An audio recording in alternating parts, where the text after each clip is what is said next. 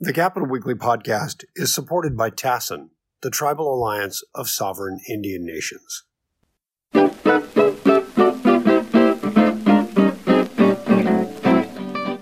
hello again, everybody. This is Rich Eisen, editor of Capital Weekly, and you have tuned into the Capital Weekly podcast. And I'm joined, as always, by my partner in crime here, Tim Foster. How you doing today, Tim? I'm well. How are you, Rich? I'm doing fabulous.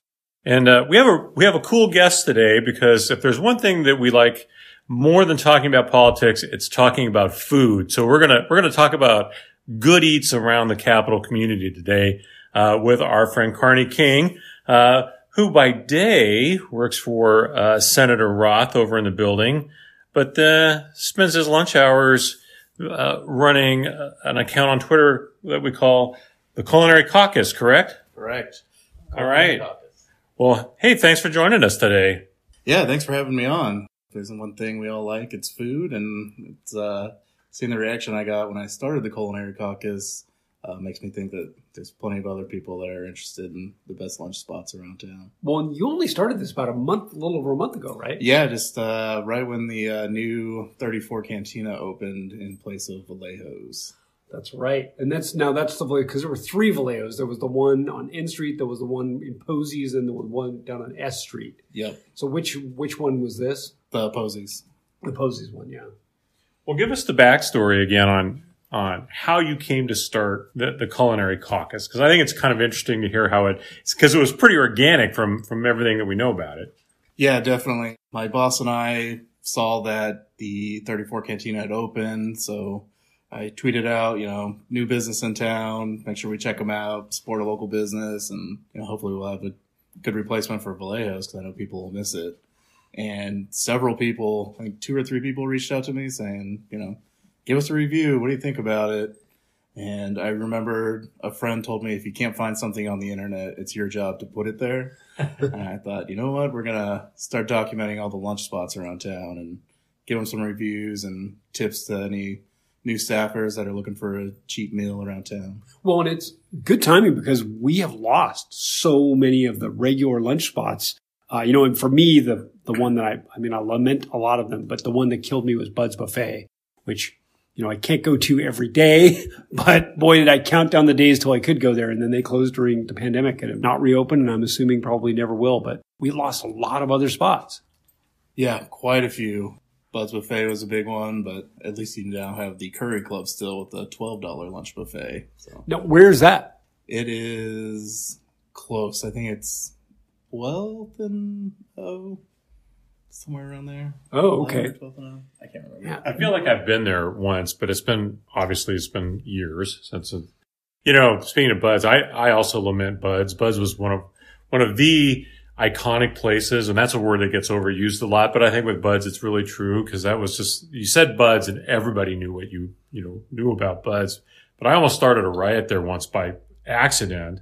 One of our reporters here, Brian Joseph, was meeting me there for lunch. I got in line, I saw him come in, I was waving at him, and all I wanted him to do was to tell me what he wanted so I could order it for him.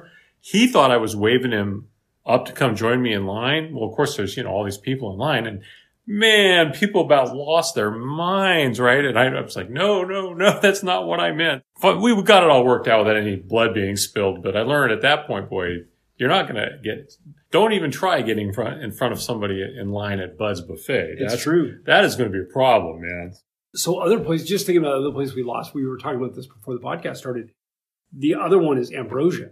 Ambrosia was the go-to spot for lobbyists, for lawmakers, for everyone. Every time I ever walked in there was a small meeting going on between a lawmaker and a couple lobbyists. I always said that if you wanted to know what was going on in Sacramento, you could just bug Ambrosia and you would be privy to every secret there ever was. But they closed pretty early on. Also, Alejandro's, a little Mexican place on K Street that had a line to the door every single day of the week, the employees, during lunchtime. And I couldn't believe that was gone. It's like that salsa bar. I'm never gonna get it back. Well, it is true too. Everybody has to eat lunch for the most part, and the Capital community has always been a place where, we joke about the power lunch, but it's really true, right? And the higher up you are the food chain, the more you're likely to be at the Frank Fatz's or those places, right? But for the rank and file and folks who actually get things done, Ambrosia was absolutely one. Buzz was absolutely one. Alejandro's, Vallejo's, those are all places where, you could let your hair down a little bit and go have a good conversation with somebody. As a reporter, I know I've had a lot of conversations there with, off the record stuff where you could build relationships, right? This is one of the hardest things about the pandemic was there was no way to build new relationships the way that we all need them so that, because we rely on them so much around the capital community, no matter what our job is. So it's great just to have these places back open again, be able to go there again. So what are some of your, some of the places you found that you like, that you've been writing about, or do you have yet to write about? Yeah, so one of my favorite ones is it's called Kindred Soul, and it's inside the new state building on 11th and O. I want to say it's the new transportation building or something, but it's like in the lobby, and it's just rice bowls, kind of Korean flavored rice bowls and burritos and stuff. So it's a quick little walk from the swing space, and $10 for a pretty good sized portion to eat. So interesting. And you mentioned a Korean place that opened in place of De Vere's, which is another victim of the pandemic. Yeah, I was sad to see De Vere's go. And the replacement is called Soul Street. It's not the same kind of bar atmosphere that you got from De Vere's, but it's really good Korean food. I get the short rib, and it's fantastic. And right, because you spent some time in Korea, correct? Yeah, I lived in Korea for 2 years, and it's probably been my favorite cuisine ever since then. So really, so do you eat a lot of kimchi? Oh yeah, I buy it in tubs at Costco. It's one of my favorites. Are they the best Korean place in Sacramento, or do you have some suggestions for us? They're up there. Right now they're my favorite, but like the Whitey Tofu House and on Freeport Boulevard and Oz Korean Barbecue if you want to cook it yourself. That's always a fun experience. Is it Pine Tree out on Folsom Boulevard? I don't know if they're still there, but they used to be really good. Yeah, I can't remember where it was, but that was a good one too. Yeah, I think it's out on Folsom Boulevard, kind of Rancho Cordova area. Well, we had talked about the lunch counter at, is it the Secretary of State building? Yes, the Gold Rush Grill. Yeah. That's definitely cheap, quick lunches. Right in the Secretary of State's office on the second floor. They send out a daily email with their special of the day, which is usually tacos, burritos. Every Tuesday is a salad bar. Every Friday they do salmon, which I'm not sure I trust, but the option is there. So I have good specials, but then yesterday I got a sandwich with French fries for $7. So that's about as quick and fast as you can get anything around the swing space. Yeah, and I wish, this is not a video podcast, but I wish we could show you're actually wearing a shirt covered with hot dogs right now. It's got my wiener dog on it too. Pickles. Yeah. And pickles. Yeah, Chicago dog, everything you need. There you go. Well, I'm curious, like with food reviewers, they have to keep their identity, under wraps so that, it doesn't impact how they're treated when they go to a restaurant. Have you run into that yet where people know it's you and they're like, hey, let's make sure give him more, or, we got to get a good review on Twitter over this. One of these days, I'm hoping we'll get there. When I was at 34 Cantina, 2 different people that were eating there were like, I saw your tweet yesterday. That's why I'm here today. We're kind of making a difference, but, I'm definitely careful. I don't want to take anything that I'm going to have to report on my Form 700 or something from restaurants. But, the goal is that Localities is going to say, come review us and put me up in their dinner, but I don't think that's going to happen. It's interesting, I wonder how much that's still the same in the age of social media, because I remember I used to publish a magazine called Midtown Monthly about 10 years ago, and we did an interview with the Bee's reviewer, Blair Anthony Robertson, at the time. So we wanted to have a photo to run with the article. Well, we couldn't show photos, so we had to very carefully do a silhouette where you really couldn't tell what his hair was like and all that. And then what's funny is then a few years later, I became aware of the fact that many restaurants actually had a photo of Blair Anthony Robertson that they had got somewhere pinned up in their kitchen. So they knew, and also I got to say a lot of he was a pretty tough critic. Sacramento before that had some pretty softball food reviewers, and he didn't, he came in and I remember he ripped a local steakhouse, a new one, and they were not happy. And they actually called his boss, tried to get him fired. But anyway, so they had this, a lot of the restaurants had his photo up in there.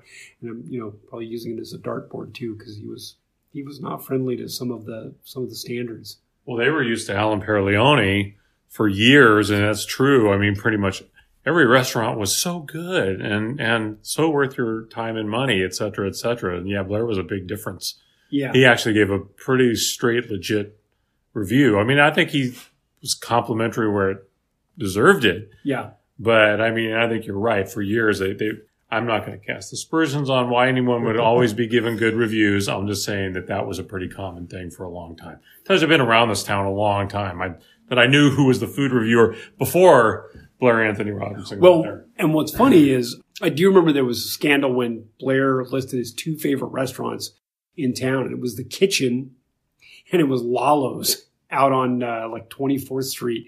And Lalo's, I think a taco may still be like $1.75. In the Kitchen, a bill would be more likely to come up to like $175 for a couple people. And there was just outrage, that he would put Lalo's in the same company. But I gotta say, Lalo's is pretty damn good. If you haven't been, so where are some of your other favorite places? I like a lot of places around town. I think if I'm really gonna break out my wallet and have a big fancy meal, I'm usually gonna go to Crew.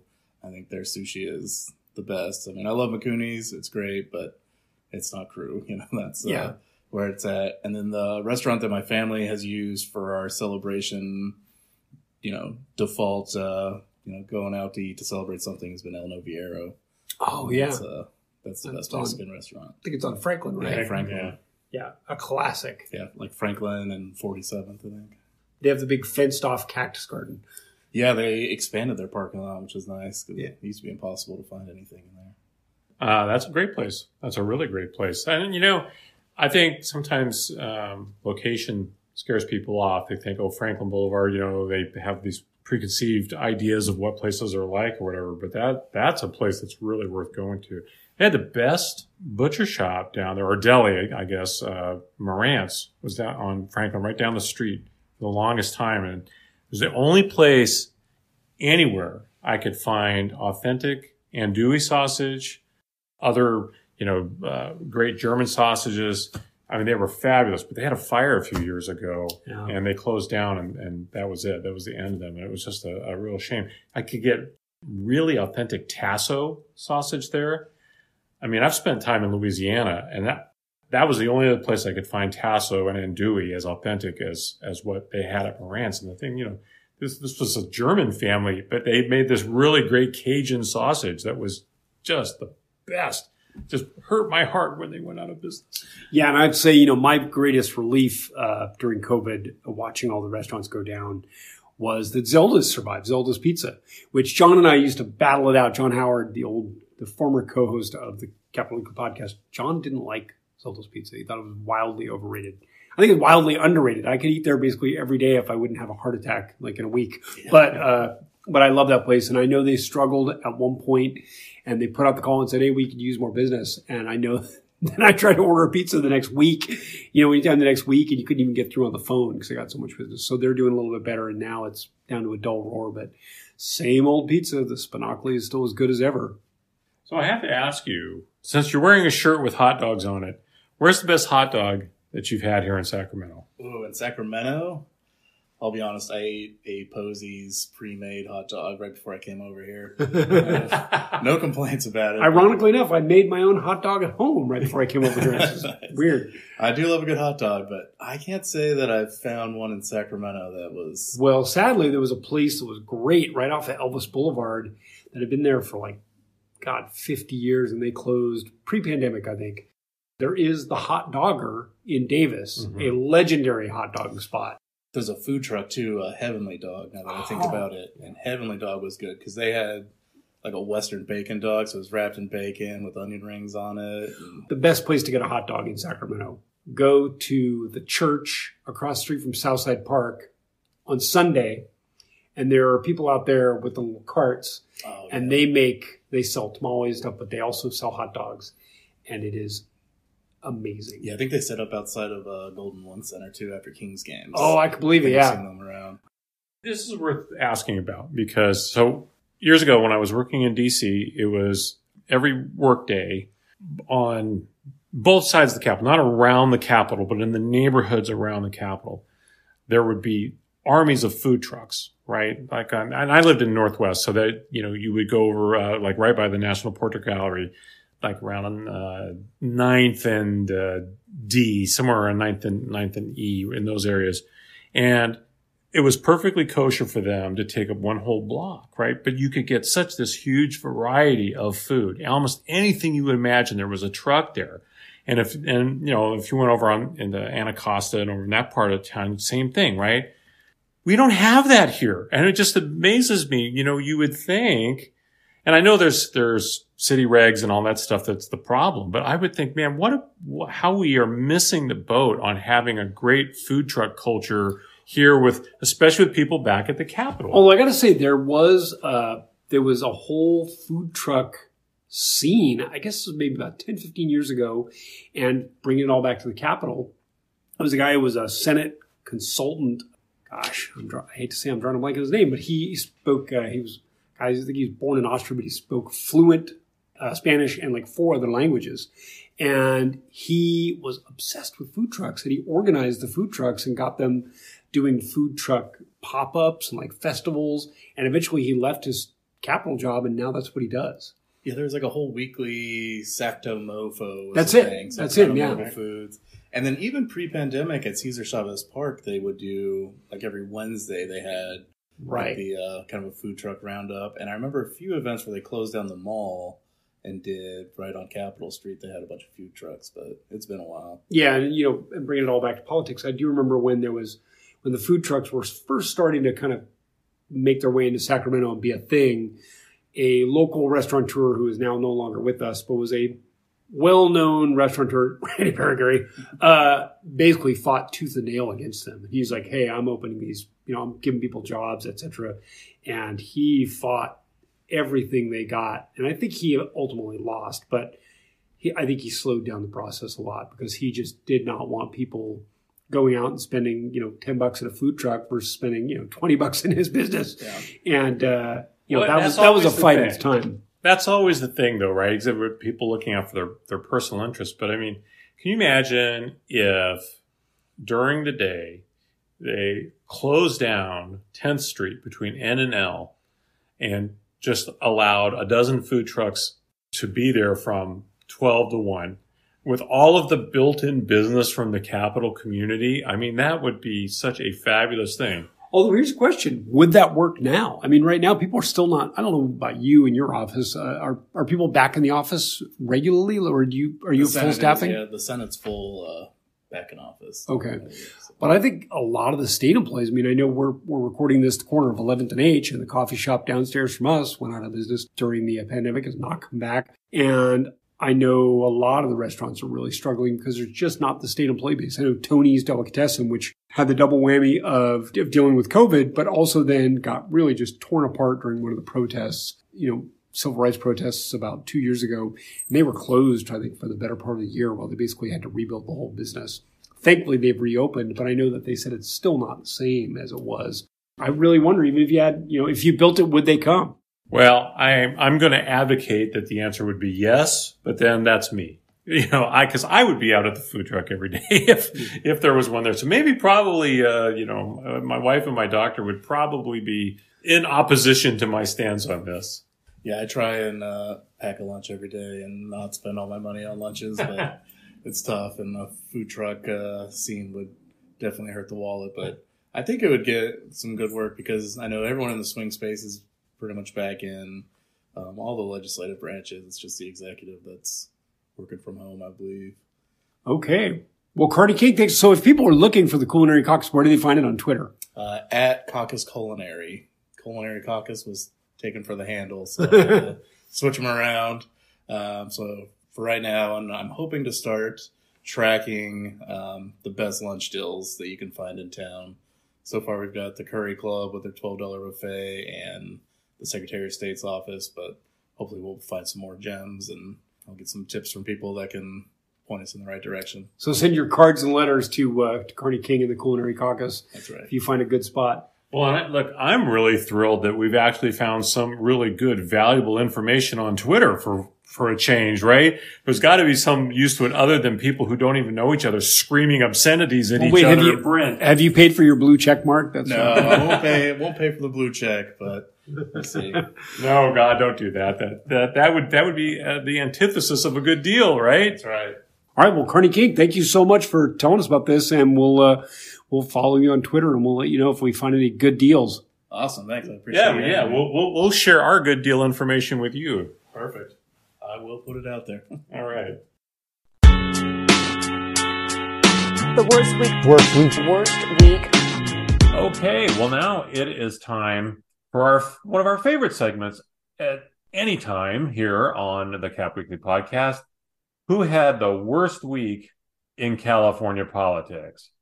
Well, Tim has gone off to other duties, and so I've called in the cavalry here to help me out, so y'all don't have to just listen to me solo this week as we talk about who had the worst week in politics. And I'm really thrilled to have my old buddy, former Cap Weekly editor John Howard, who's agreed to come back and talk about a little bit of California political stuff this week. John, how are you doing?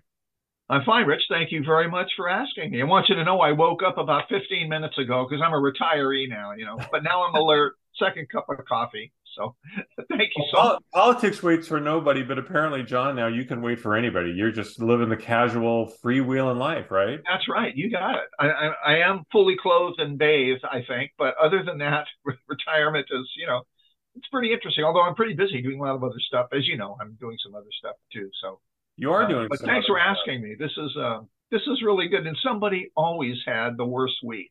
That's what I like about California politics. Somebody definitely always had the worst week. And I think we both agree this week who's going to be the top, but let's lead into that because you brought up a really, really good candidate for who maybe had the second worst week in California politics. And so we're talking about Julie Su, who's, trying to get confirmed as a U.S. Secretary of Labor in D.C. And John, it's not going well, is it? It is not going at all well. When last I checked, a while back when I checked, the EDD scandal, the fraudulent claims that had paid out was somewhere north of 20 billion, 25 billion. This morning, I saw a story in the Bee by David Lightman that said that the number now was about 30 billion in fraudulent claims related to the pandemic that were filed by people wanting funds, but actually didn't deserve them. Julie Su was the employment department director at that point. Now she wants to be the new Labor Department secretary permanently. She's acting secretary now. She wants to be permanently in that job, and Biden wants to put her there. And that's where it stands now. She's getting worked over pretty badly by people who refer to her California record. Yeah, and I think we all agree that she doesn't necessarily deserve all of the blame for that, but that is a huge number. And when you were in charge, there's just no way, whether you were there 5 minutes or 5 years, to not have the oil from that one get all up in you. And that's just how it is, right? She's just getting. Yeah, I agree. Yeah. And honestly, as polarized as the Senate is, and with Dianne Feinstein still AWOL, maybe that's not the right term. She's not absent without leave, but she's not there. I apologize for all Feinstein supporters. Please don't send me cards and letters. It was just a phrase. Her absence due to dealing with illness is really creating a problem. This is one of the problems. We've been talking about judges, but it's also things like this, right? Absolutely. I don't often quote Mitt Romney, but he said the person at the top, the buck stops there. So, and Julie's been around politics enough to know that as well. A few years ago, there was Ruth Coleman, fine Parks and Recreation director, but there was some money found in a slush fund is too strong a word, but there was some unused money in her fund in the budget of Parks and Rec that cost her a lot of problems. She immediately stepped down. Yeah. It wasn't that it was her fault, but she's the person at the top of the tree. So I think Julie may be in that situation as well. And as you mentioned, Feinstein being gone, the 51-49 on the floor, everybody voting according to party goes to 50-49. And I know there would be Democrats who would not vote for Sue's confirmation. And that throws the whole thing into just one. All it would take would be one. So very talented, but she's had a tough week. And when you got Mitch McConnell out there railing to his base in the Senate, then chances don't look good for her. So. Yeah, I think right now it's really, really tenuous. Yeah. Something else that's very tenuous right now is the ability of the Oakland A's to stay in Oakland. I think everybody was blindsided this week by the announcement that they had purchased some land in a non-binding deal in the city of Las Vegas, and we're going to be focusing all their efforts on moving the team to Las Vegas for the start of the 2027 Major League Baseball season. This is a California political issue, of course, because the ongoing struggle for years to find the A's a home in Oakland has been focused for a long time on a massive, massive restoration project at the Howard Terminal site down in Jack London Square area.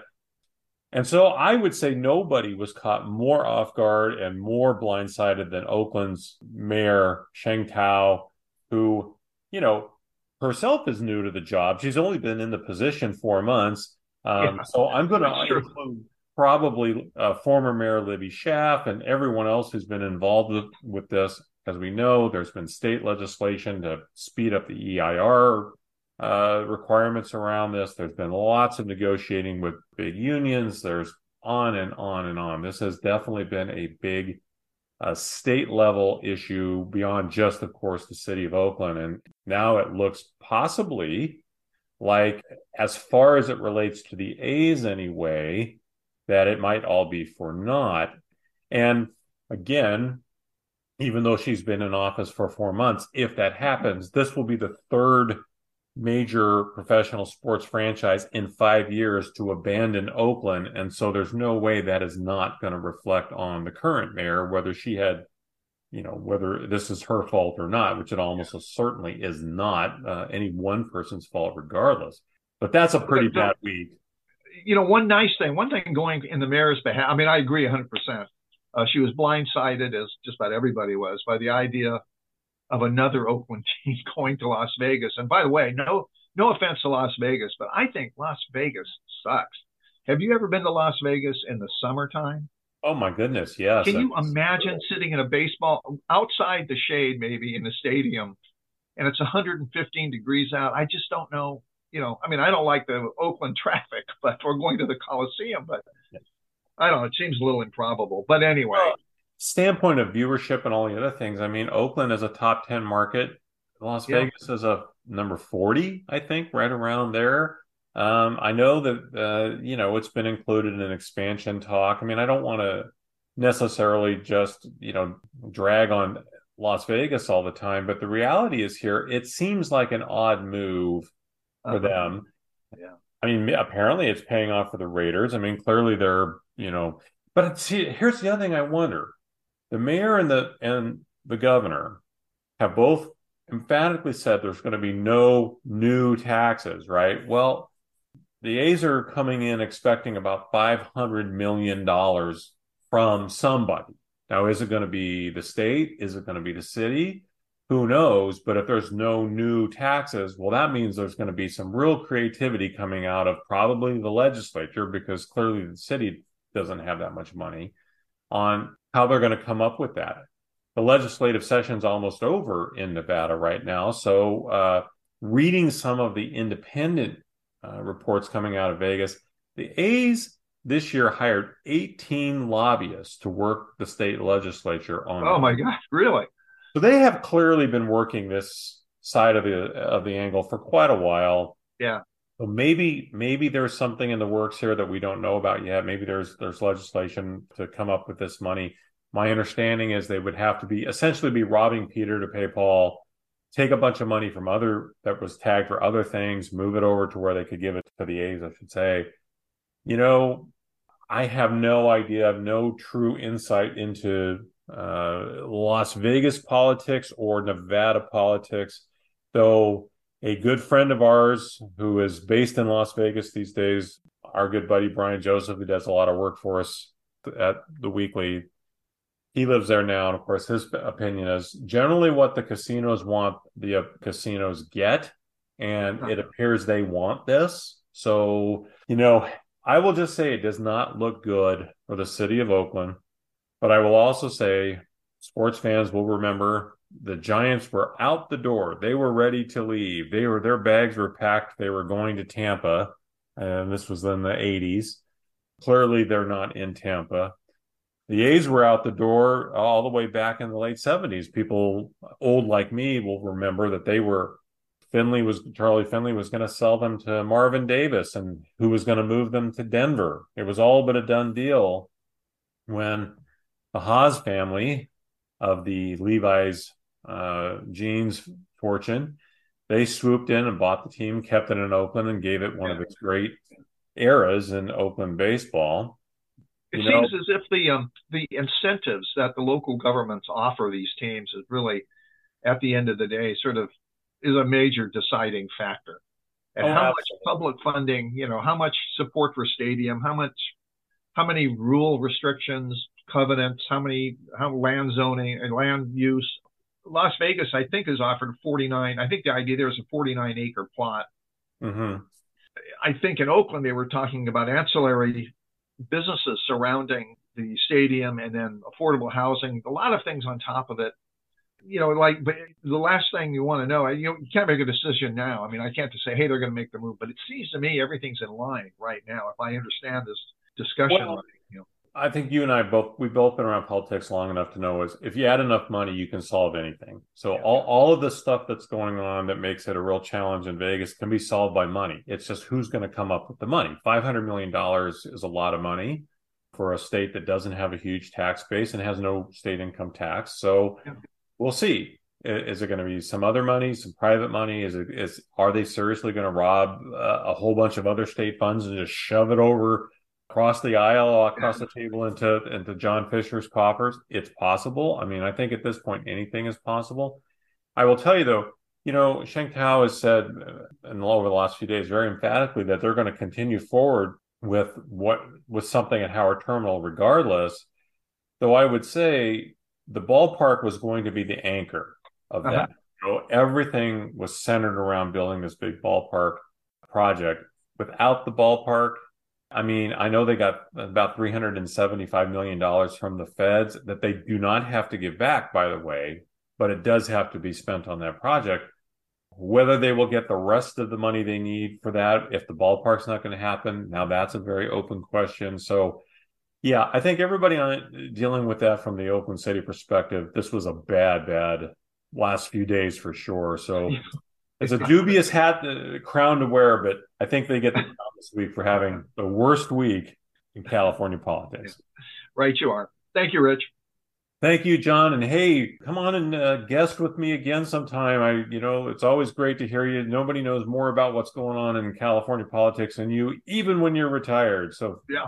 I have to do it pretty quickly, otherwise I'll forget it all. That's what I keep hearing is in store for me. So thank you so much. I'll be happy to do that. Yeah. Absolutely. So, all right. We'll see you next time on the Cap Weekly Podcast. The Capital Weekly Podcast is produced by Tim Foster for Open California.